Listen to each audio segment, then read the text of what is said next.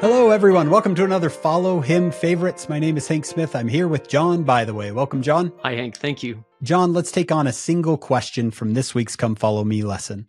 It comes from chapter 13 of 1 Corinthians, which, as you know, is all about charity. So, John, how do I develop this gift? How do I get this gift from God? I want it, but how do I get it? Well, such a good question.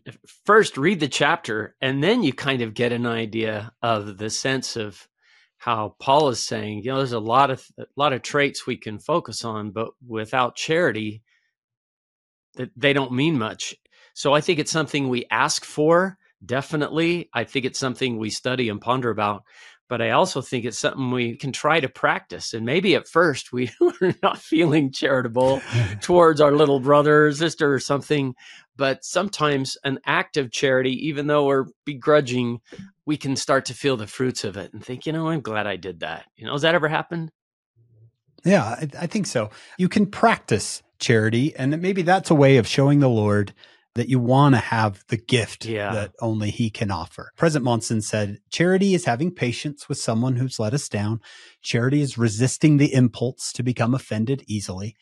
Charity is accepting weaknesses and shortcomings. Charity is accepting people as they are. Charity is looking beyond physical appearances to attributes that will not dim through time. Charity is resisting the impulse to categorize others. So I can practice those things, right, John? Mm-hmm. And that can show the Lord, I really want this gift of being charity. Yeah. And when I think about how I want people to view me, I hope they view me through the lens of charity. And that helps me to have it for others. It's kind of that idea of if I judge harshly, I may be judged harshly in return. But if I can extend charity and figure folks are doing the best they can, maybe they'll look at me and say, well, I guess he's doing the best he can. Yeah. I like that, John. I like the idea that when you're full of the Spirit, you start to see people the way the Lord does. Mm-hmm. You become less judgmental. You become less harsh in your criticisms. You become just more kind. And you realize that other people have difficulties and problems that they face that you probably know nothing about.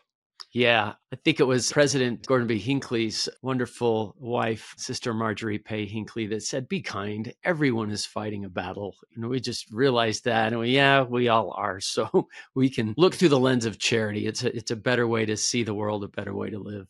Beautiful. We hope you'll join us on our full podcast. It's called Follow Him. This week, we're joined by Dr. Mary Jane Woodger. We think you're going to love how she goes through these chapters in 1 Corinthians. And then come back here next week and we'll do another Follow Him Favorites.